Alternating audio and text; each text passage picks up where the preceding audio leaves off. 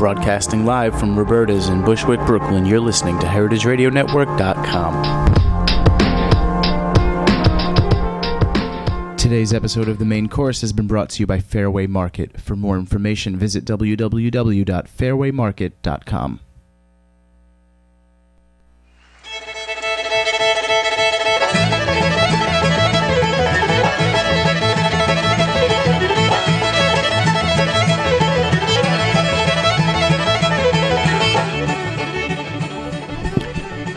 Welcome, everybody, to The Main Course. I'm Patrick Martins. Happy St. Patrick's Day. Jack, are you there? Happy St. Patrick's Day, I'm Jack. here, yeah. I escaped for St. Patrick's Day yesterday. Yeah, we didn't leave Brooklyn. But actually, my name, Patrick Martins, is actually the French Patrick. So I'm sorry to break it to you, Darina. You agreed to come onto the show as thinking you were being interviewed by an Irish guy. But so you did not go to the parade, Jack? No, I actually went upstate by Pleasantville to a lake. Wow, you left the city. I left the city, yeah. It's unlike you. Well, it's been a big week for us, Jack. We've essentially been kicking it into gear because the federal government just awarded this station nonprofit status. We can give ourselves a hand for that, right? Yeah, it really means that we are serving a social good and an educational purpose, and it's a tribute to our hosts and our archive. Yes, well. And the archive for sure, and your work. I mean, that's everything. Well, we're going to celebrate it all on Tuesday, right? There's a big Wednesday. Wednesday. Yes. Thank God. I will change that in my schedule book.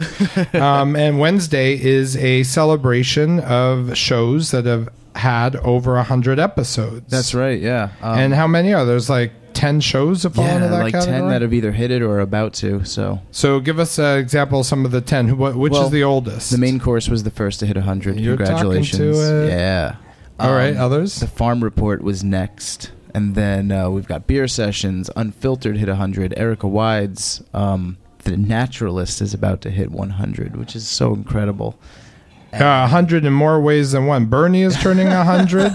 But anyway, no, that's going to be fun. And where is the event, Jack? It's at Santos Party House, which is like West Broadway and Lafayette, maybe, or right around there. And how do our listeners RSVP? Right on the website, heritageradionetwork.com. Right on the left, where our news is, there's a link to buy tickets. So, fantastic. Yeah. heritageradionetwork.com. And it seems like Jimmy's just done a fantastic job. I mean, he's filled up the place with food and people. I mean, it's close to getting sold out. My Twitter was flooded with advertisements for our party, so that's good. Very, very interesting. Well, this is going to be a great show. Actually, this is going to be one of the great shows. We have Darina Allen, who's going to come on right after the break. But listen, Jack, my intros are not usually that good. They're all over the place. No 2 weeks are the same, and they never improve upon each other. That's why people can look forward to them. Yes, that's why people, you never know if it's going to be a shit show or if it's going to be, really organized introduction. Well, I do want to just say two things. I was in Costa Rica for a couple weeks, and there were some very, very sad zoos being run there.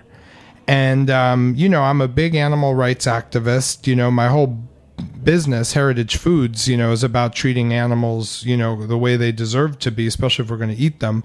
But I would like to look into, Heritage Foods and this network, being behind some cause. I'm sure there are a lot of people doing this out there already, but I think zoos should be run by federal governments or, by the state, 100% of the time. You can't just have a business guy deciding to bring in exotic animals and you trust that guy to be correct to the animals. So anyway, that's one thing. And I was talking to my English friend who was on the show last week, and there were all these sheep. He sent me pictures of his home, and there were all these sheep on these public lands. And I think that's a great cause also for the station to take up, or other people to take up. I'm sure there are people doing it already. But, American public parks should be populated with livestock.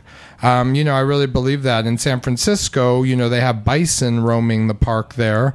And I kind of like that. It seems like there would be a lot to gain, from having pigs or sheep or goats, like in Central Park in a sectioned off field or something. Kids can come and visit them. All right. I'm off my pulpit. We're going to take a break and come back with the Julia Child of Ireland, Miss Darina Allen.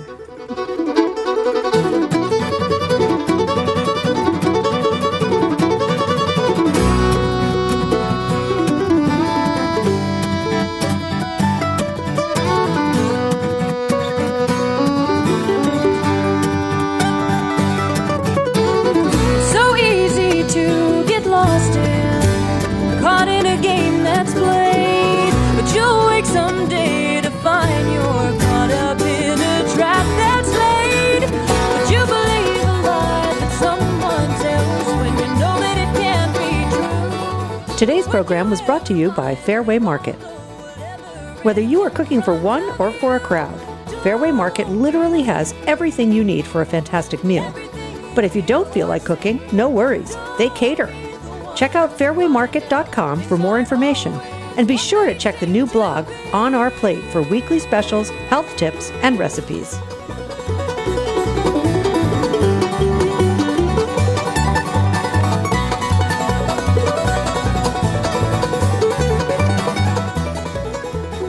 I'm going to pronounce these Irish names correctly.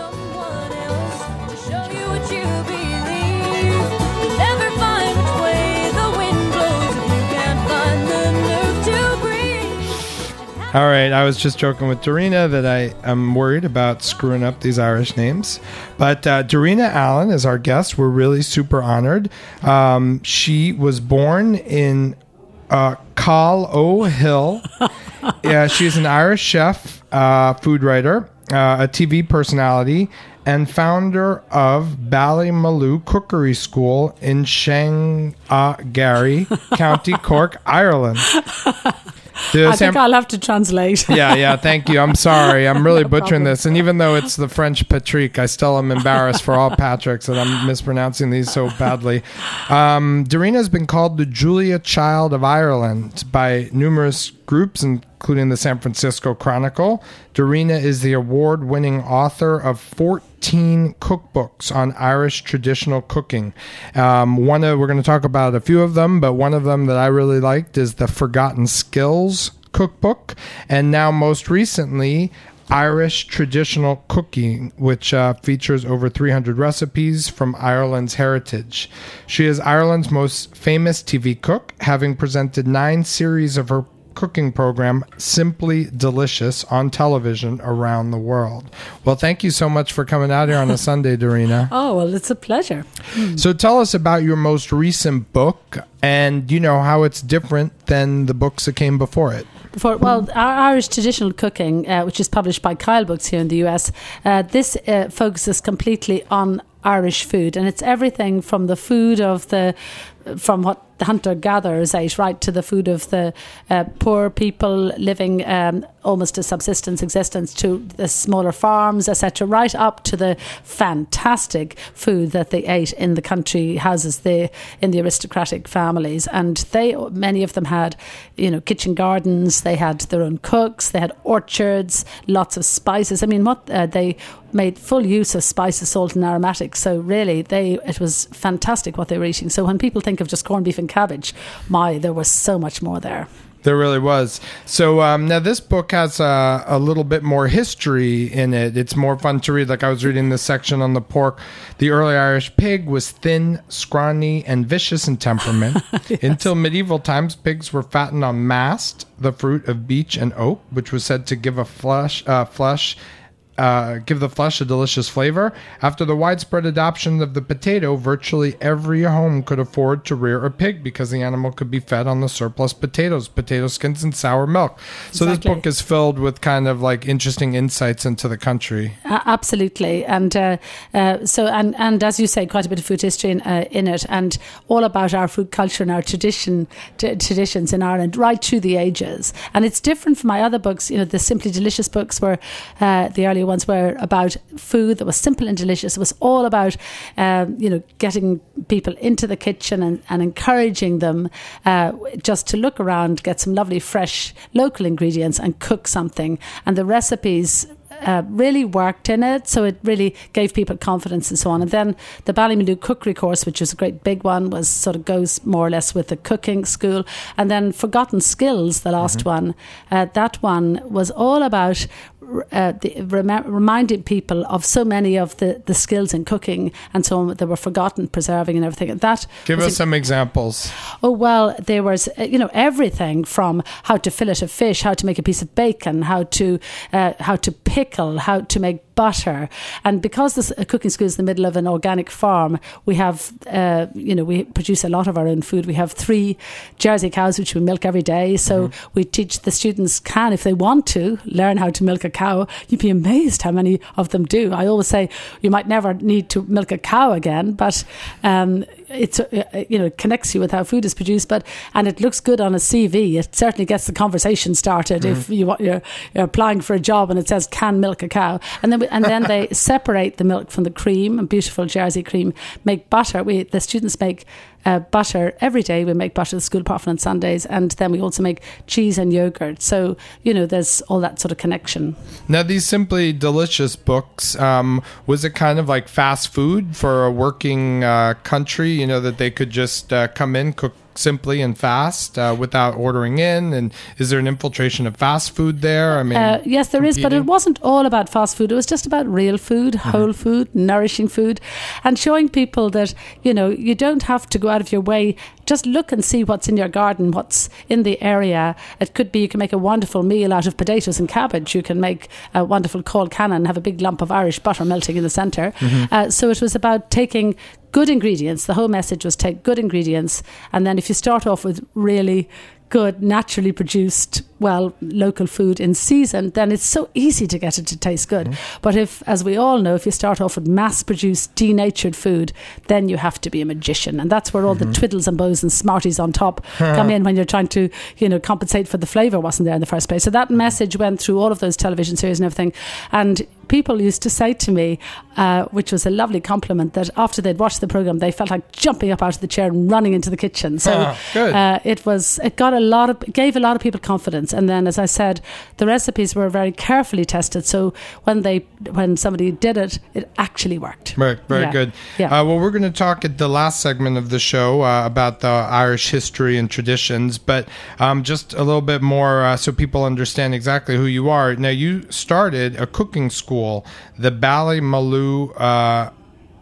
Yes, that's right. Is a cooking school. It's also kind of like a hotel. Well, we're a 4-generational family. So we have this Ballymaloe Country House Hotel, which is what you call an inn, and then there are some restaurants and cafes. And then we started the Ballymaloe Cooking School in 1983, and that's in the middle of a 100-acre organic farm. So we have an acre of greenhouses, and we have our own pigs, our own chickens. You'd love it, actually. Our own cows and all of that. So, and gardens, extensive gardens. So there's all of that, and then students come from all over the world at this stage. We're going to talk a little bit about the school now for a bit because it's really fascinating. But you said gardens. Yes. So tell me about Mike. Is how do you pronounce it? He's been your gardener for 50 years? Yes, well, actually, he's just retired, but he was.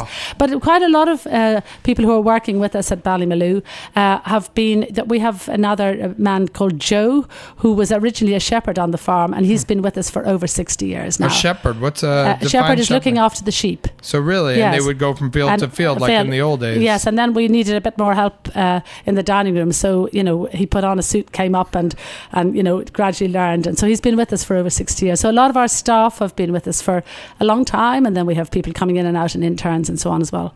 Now, you have a 12-week certificate course, and also, now tell us about that, and then you also have day-long courses. So yes, this is for tourists or people who live in Ireland. Yeah, right? well, there's the 12-week certificate course. That's a really intensive, full-on course for people who want to use their cooking skills to earn their living, and people literally come from all over the world. There are 10 nationalities there at the moment, and we have one teacher with every every 6 students. The first thing we teach them on the first day is the first recipe they get is how to make compost. And then first thing I do is introduce them to the gardeners and the farm manager, and I say, these are the people who are growing and producing a lot of the food you're going to be cooking with for the next 12 weeks. And it's taken Eileen there or Holly 12 weeks to grow those beautiful beets or carrots, and don't you dare boil the hell out of it when you get into the kitchen. And then we walk through the gardens down to the farm, and the first thing we show them how to do then is how to sow a seed. And they plant a little plant into the ground, and then they watch that growing for the next 12 weeks. And it's like, this is a really important lesson, because they suddenly realize how long it takes for something to grow, and that it has to be looked after and watered, or an animal has to be fed, and all of that. So it gives them a real respect for food and the people who produce it. So that's what is really the important curriculum? For me. I mean, do you teach classic French technique or everything? We basically our basis of what we do is the sort of food we serve at Ballymenu, where the menu is written every day depending on what's there and what comes in from the boats and so on. But basically, we also have Mexican influences, Italian influences, Indian, etc., from all over the world. We can dip, I think, but the main thing is all the ingredients come in fresh. So we make breads every day, fish, starters, and everything is done from scratch. The meat is butchered. We make butter every day, and yogurt and cheese from the milk of the cows, and then also we fillet. The fish comes in whole, so we fillet it. So it's really about connecting the 12-week students, particularly, with how food is produced. I wouldn't, if I had my way, I'm such an old whatever, I would not let anybody, chef or cook, into a restaurant kitchen unless they'd spent time on farm or in gardens. So they really knew how food is produced, were really connected, and had a real respect for not only the ingredients but also for the people who spent their lives producing this kind of produce for us, and the farmhouse cheesemakers and the artisan producers and so on. Well, take us one step outside of your immediate school then. Talk about, I selected these 2 foods, the fish, because I know that there's a group of fishermen that you work with directly, and cheese. I know there's a huge renaissance of cheese in Ireland. So can you talk about, is Seamus Sheridan?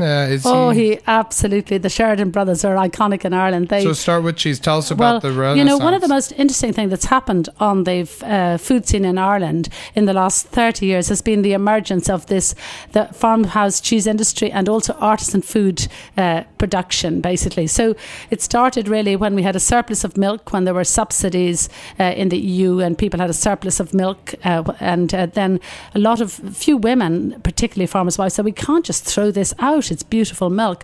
And they started to warm the milk and make a little cheese in a very sort of experimental way on their kitchen tables and so on. And the people like Veronica Steele, who made the Malines cheese, Jana Ferguson, who makes the Gabine cheese, and many others. In fact, now one of the early ones made Cassia Blue, made by the Grubb family in County Tipperary, is available over here, as well as the Irish butter and all of that. So they started to make raw milk cheeses, and it grew from then. And they had a wonderful, always the cheesemakers and the artisan producers, they seem to be really feisty characters, really interesting people. I'm sure it's the same the world over. And so they were very generous with their information, taught each other.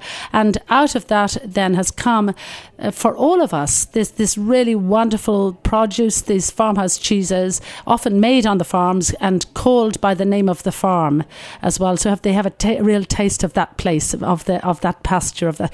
And of course in Ireland, we can grow grass like nowhere else in the world because of our climate. So a lot of our best produce, our beef and our lamb and our dairy products come from our grass, and there are no hormones. The cattle are automatically fed on grass, pasture raised as you call them over here. So the quality of our butter, which is now widely available, Kerrygold is widely available over here, it's fantastic. It's just what we are. It's not something new. It's how it's always been, always will be, the grass feeding of the animals. It's there. The grass is there. I first met Seamus Sheridan when he came to the Salone del Gusto, which was the very big slow food biannual event. And he, called the international office 2 days before the event started. He had kind of a car's worth of cheese in the back. He had a rucksack on his back. I remember smelling him. Yeah, exactly. And I literally got him through the gate. Yes. And then he started what ended up being an awesome, history with slow food and, being involved in cheese, their big event. And now tell us about these fishermen. I mean, what waters are they fishing on, and what fish are they bringing back? Ballymaloe, where I come from, which means, by the way, the town's land of sweet honey. It's a very ancient name.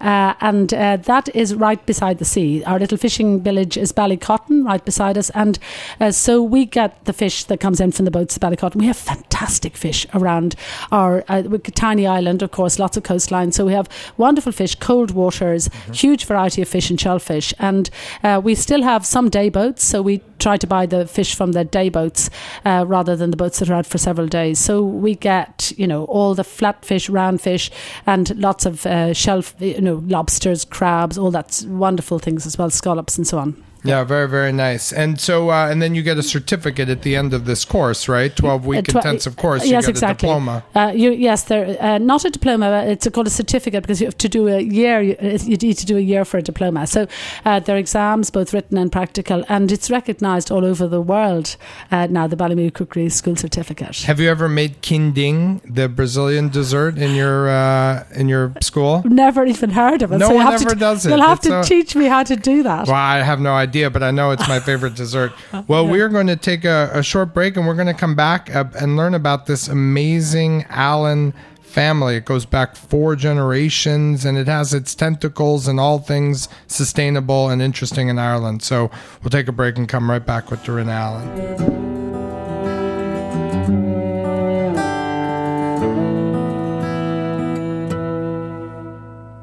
Everyone is searching hard, gazing out upon the stars, realizing true love's hard to find.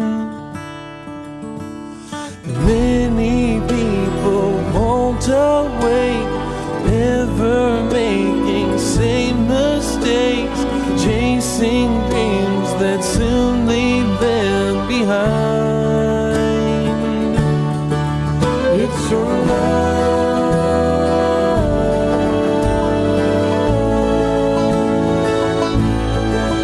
It's your love.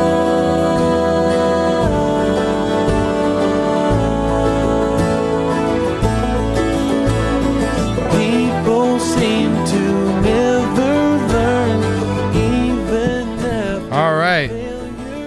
We're back. I hope you're interested, Jack. Yeah, man. My fingers are busy typing. Good.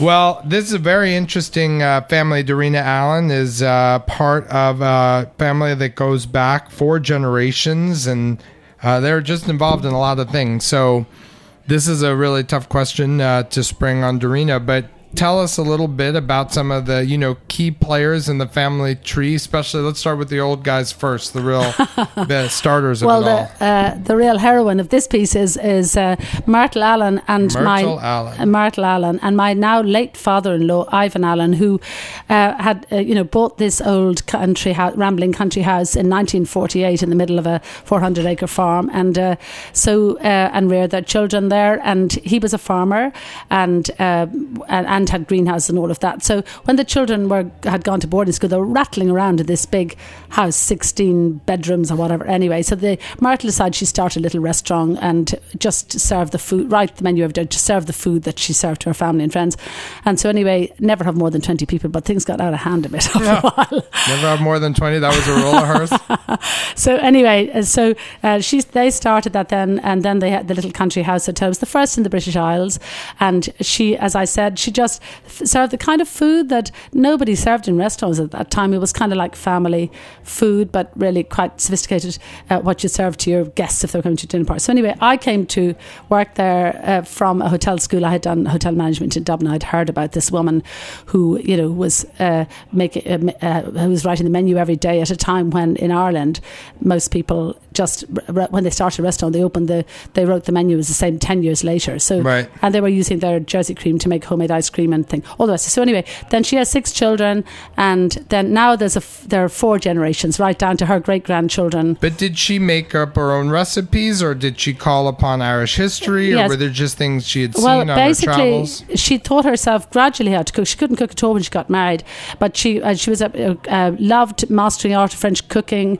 Elizabeth Davids, the books as well. So she gradually taught herself how to cook, and she had a very appreciative husband. If you want to cook, you need an appreciative person to eat it. Was he a portly fellow? Not really, no, Okay. but he just loved his food, and he, I always say, a lot of women tell me they can't stand cooking, and it's a lot of the time it's because they have to cook, and nobody ever lifts their head out of the plate to say thank you. So I'm always reminding people to give a hug to the cook. But anyway, there's 4 generations, and how many people have you ever counted the number? I keep meaning to count it, but I think there's over 50 of us or something. Wow. But we have a whole lot of different businesses under the Ballymaloo umbrella, so to speak, and we all are financially independent of each other. So it's really important in a family that the businesses are separate. So one of my sister-in-laws has the Ballymaloo shop and a little cafe at the end of the shop. And what's that? What do they sell, and what does she serve? Well, she sells really, it's a craft shop, but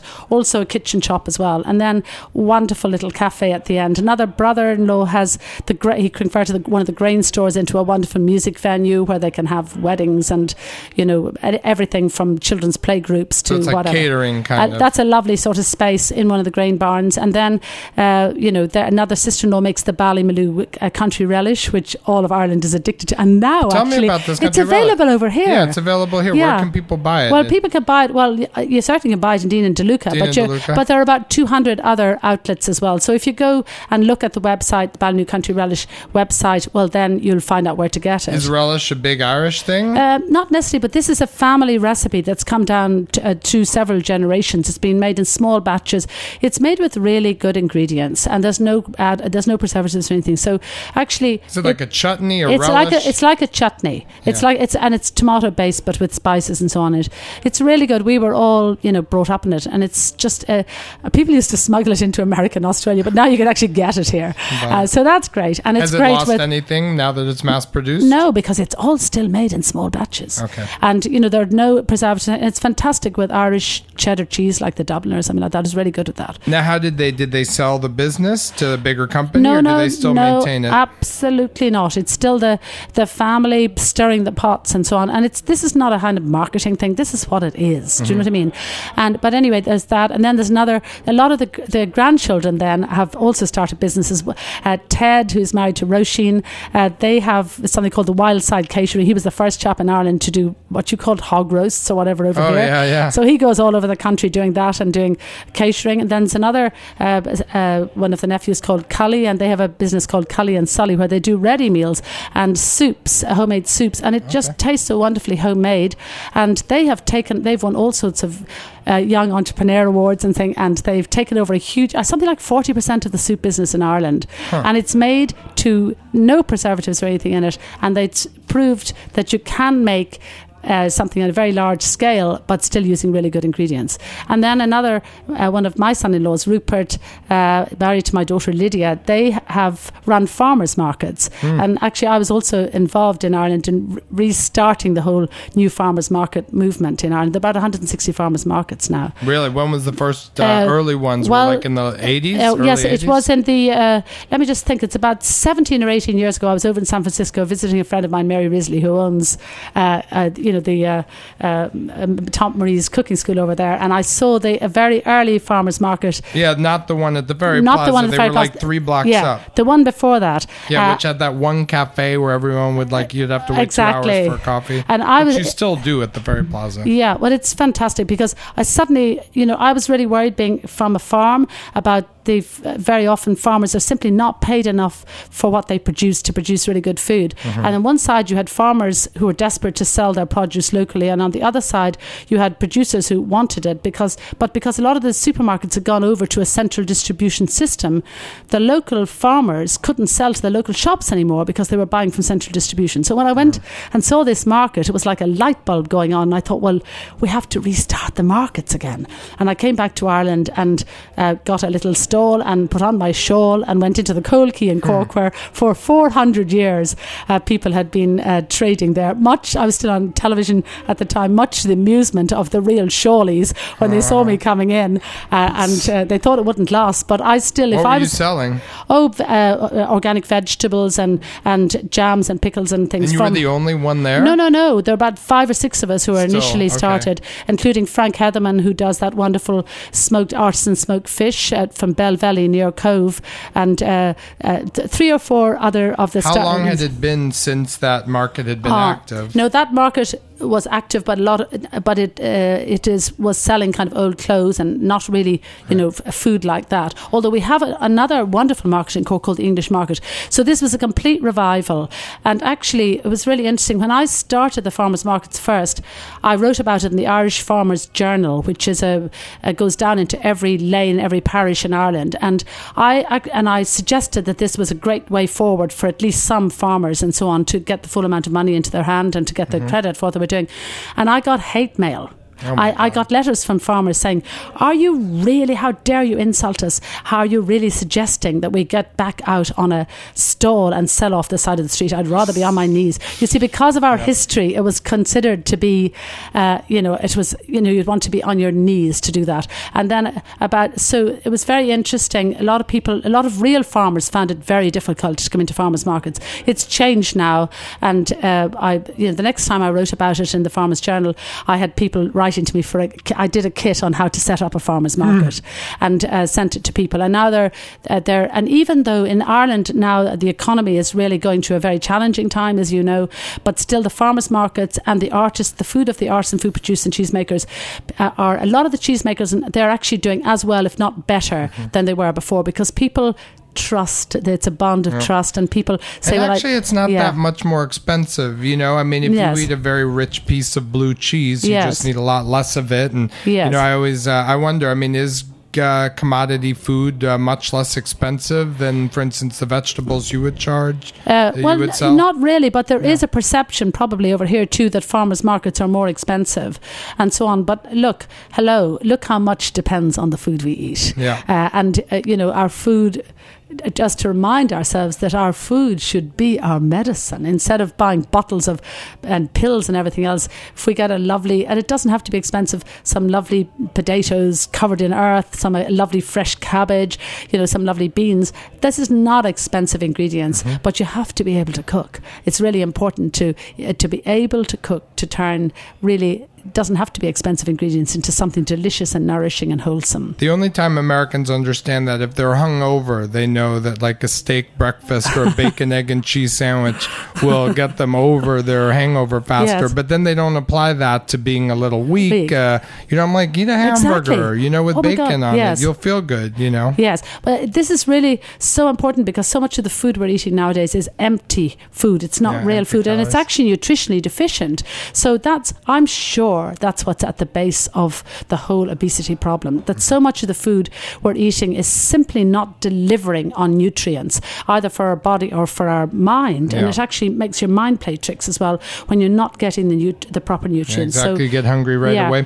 Well, I wanted to ask, so now when you did this crazy farmers market, what people deemed was crazy at the time, farmers market thing, and also as all your family opens all these new businesses, I mean, how do you maintain quality? That you don't have a great-grandchild that comes out with the crappy product. I mean, is there like an internal tasting committee? Well, when you're brought up in this whole environment, it's not it's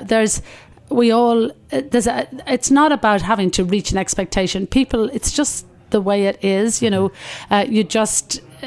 hasn't been a problem yet that somebody wanted to sell something that was lesser quality, because we all believe in and know that it has to be quality to be good, basically. And for it, there has to be a USP, and it's not something that's kind of just a marketing thing or whatever.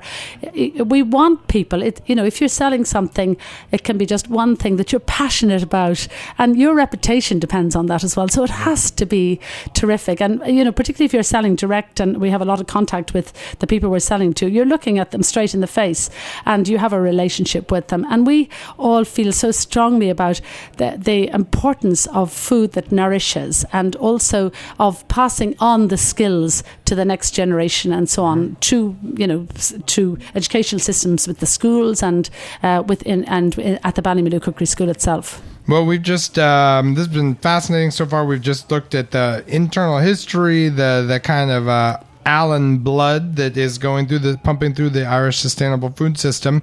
We're going to take a break and come back and talk about Irish history, connection to England, Prince Charles, slow food, Grandmother's Day. So stay tuned, and we'll be back in 60 seconds.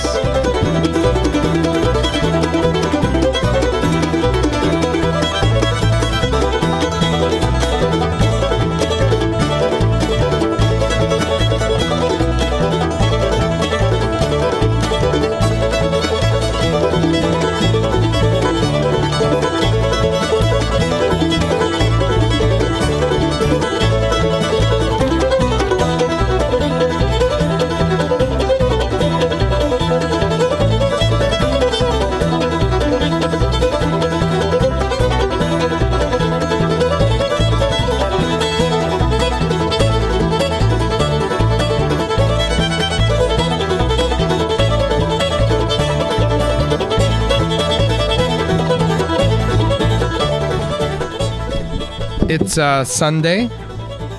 We are the main course. We're sponsored by Fairway Market. We're produced and engineered by Jack Kinsley. I'm Patrick Martins.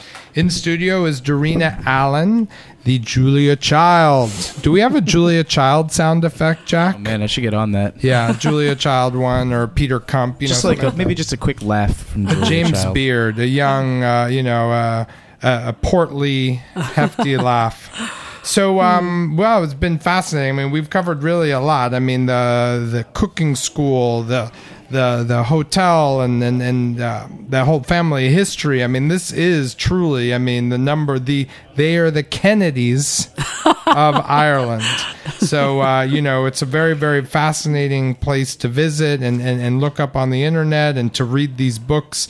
But of course, the backdrop, for everything that you do on a global level is, that Ireland it's kind of almost joked about, as is England, for having horrible food and everything. So just tell us a little bit about the history of Irish cooking, of course, the famine, and, how it's come to be the way it is today. Well, the thing is that in Ireland, Ireland is now, we call it the food island. And we've always been very fortunate in Ireland to have a high percentage of rich, fertile soil. We're surrounded by water, little island. So we have a long growing season. So we can produce fantastic quality produce. And that's right back from the time they're hunter-gatherers and they were eating the fish and the shellfish from around the coast and so on, right up to now. And actually, what's happened in a way now, even though things are tough in Ireland, food is one of the main drivers of the economy. So it's always been, we've always had the natural resources, we have the climate to grow really good food. Well, what do you export?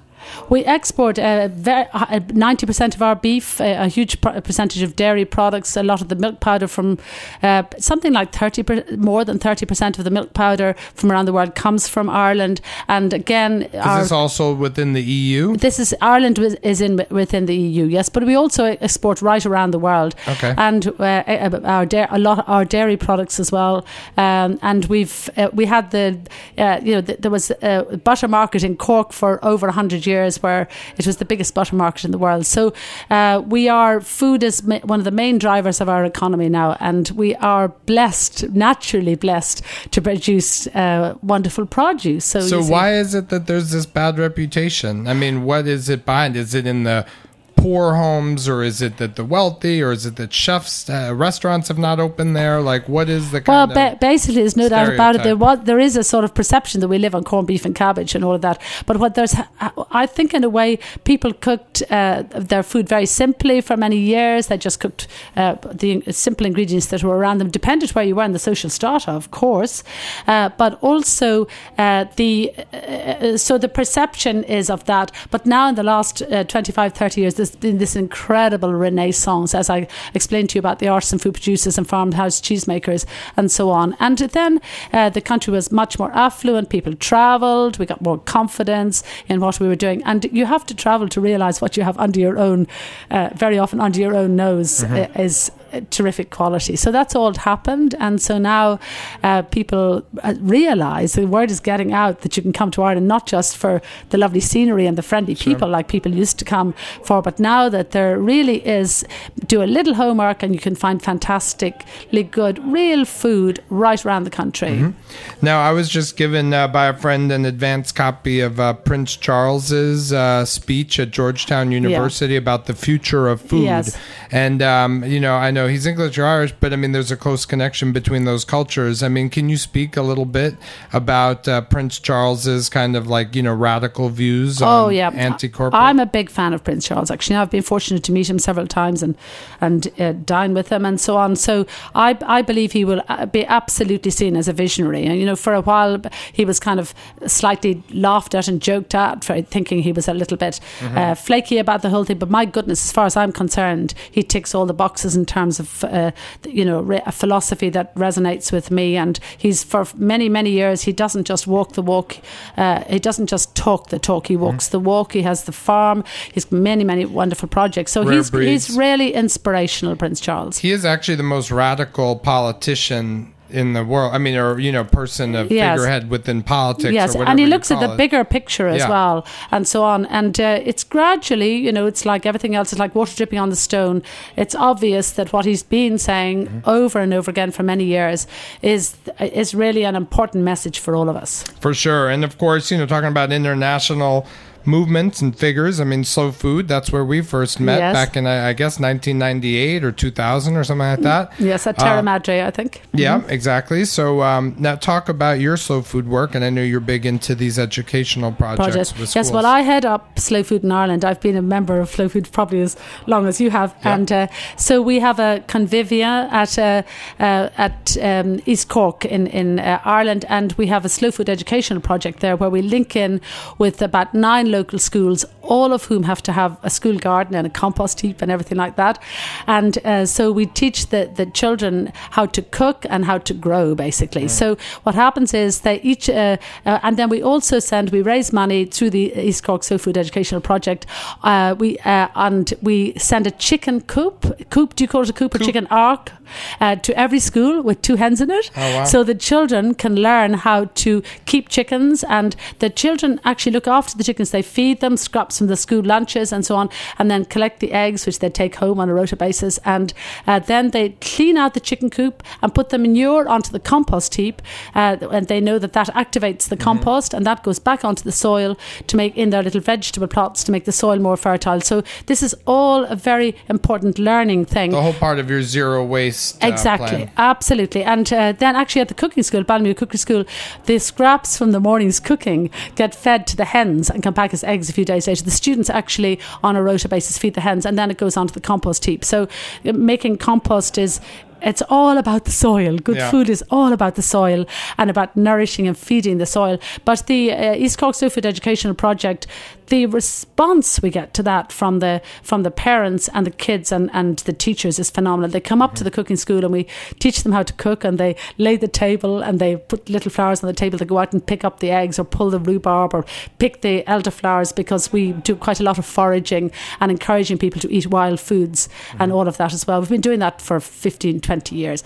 I would never trust myself with the mushrooms. I would always be afraid. Did you ever see that Sean Penn movie where it's a true story about the poor kid who ate this mushroom and died? I mean, I would. Yeah, well, that is a fear, right? It is, but I'm not I don't know so much about mushrooms, so I stick to absolutely what I know and so on. So, but there's lots of other wild things growing all around us right through the year at the moment. There's lots of wild garlic, I think what you call ramps, and then there'll be elderflower in a few weeks' time, and then so right through the year, and we do courses actually on, it's called A Walk on the Wild Side with Darina Allen. Oh, that's funny. And we've been doing that both in spring and autumn. And, years ago when I started doing those 15 or 20 years ago, there were maybe 20 or 30 people on them. Now they're totally oversubscribed every time. And it's really good that people realise the importance of wild foods from a nutritional point of view, because they're foods that haven't been in any way, tampered with, and they have their full complement of vitamins and minerals, and it's what we need at that time of the year. But I have to tell you about the Slow Food Education Project. In one school alone, where we have linked up with Ballycredden School, they in the first year, 20 parents got hens for the first time at home, and 35 parents started to grow vegetables for the first time. And that was because the kids came home and said, "Mammy, Mammy, Mammy." And it's better than that, because with the chickens, 2 different children from that school started to had their own hens and started to look after, sell the eggs to their parents and their neighbours. So they've started. It's also teaching entrepreneurial skills. Sure. So that's really important, and that just thrills me when you get that sort of response. That is awesome. As an entrepreneur, to me, that sounds fantastic. So tell us about Grandmother's Day. Oh, yeah. There's also, a number of years ago, 3 or 4 years ago, actually Alice Waters, who's a wannabe grandmother, and myself, we launched... a wannabe grandmother? A wannabe grandmother. So she and I feel very strongly about, as many others do, about passing on the skills. And often grandmothers like myself, we have... to a certain extent, we're guardians of a certain amount of inherited wisdom at this stage. So we have there's an International Slow Food Grandmother's Day. It's on the 21st of April. So on that day, we encourage grandparents all around the world, and in our case in Ireland as well, to gather their grandchildren around them if they're close to them. And on that day, particularly, show them how to cook or how to grow something. Granddads can be involved as well, and just passing on the skills. And it's a very special bond between grandparents and grandchildren. So it's lovely to nurture that. And also, of course, years ago, people automatically learned how to cook and everything else by, from one generation to another. Now that has been broken for several generations. And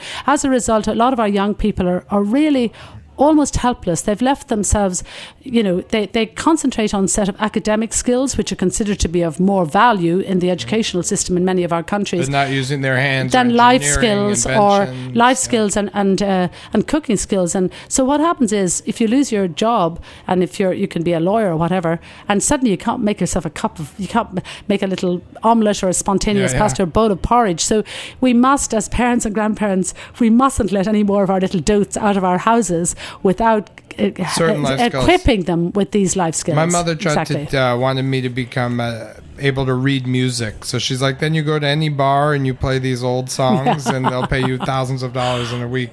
So, but you have to be able to eat. You can survive without being able to play music, which is fantastic, but you have to be able to nourish yourself. Well. Yeah, otherwise you're finished. I guess she knew I couldn't cook, so that's why she said, get a job at a bar, then you can eat.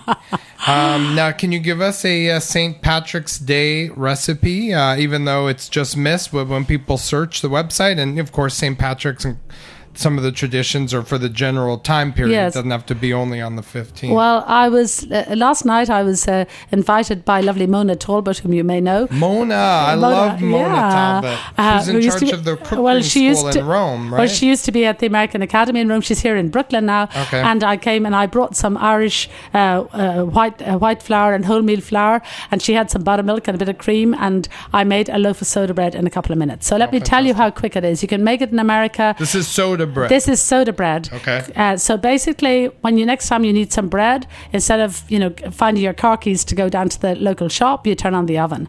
You get a nice big bowl and you put into it a pound of flour. It could be a mixture of wholemeal flour and white flour, and put that in. Put a teaspoon of salt, a teaspoon of bicarbonate of soda or baking soda, and run your hands through it to make sure it's well mixed. Make a little well in the center. Pour in about 16 fluid ounces of buttermilk. I put a dash of cream into it if it's a low-fat buttermilk, because a lot of it is over here. And then make your hand into a claw with your fingers outstretched like that, and then stir it in a full circular movement.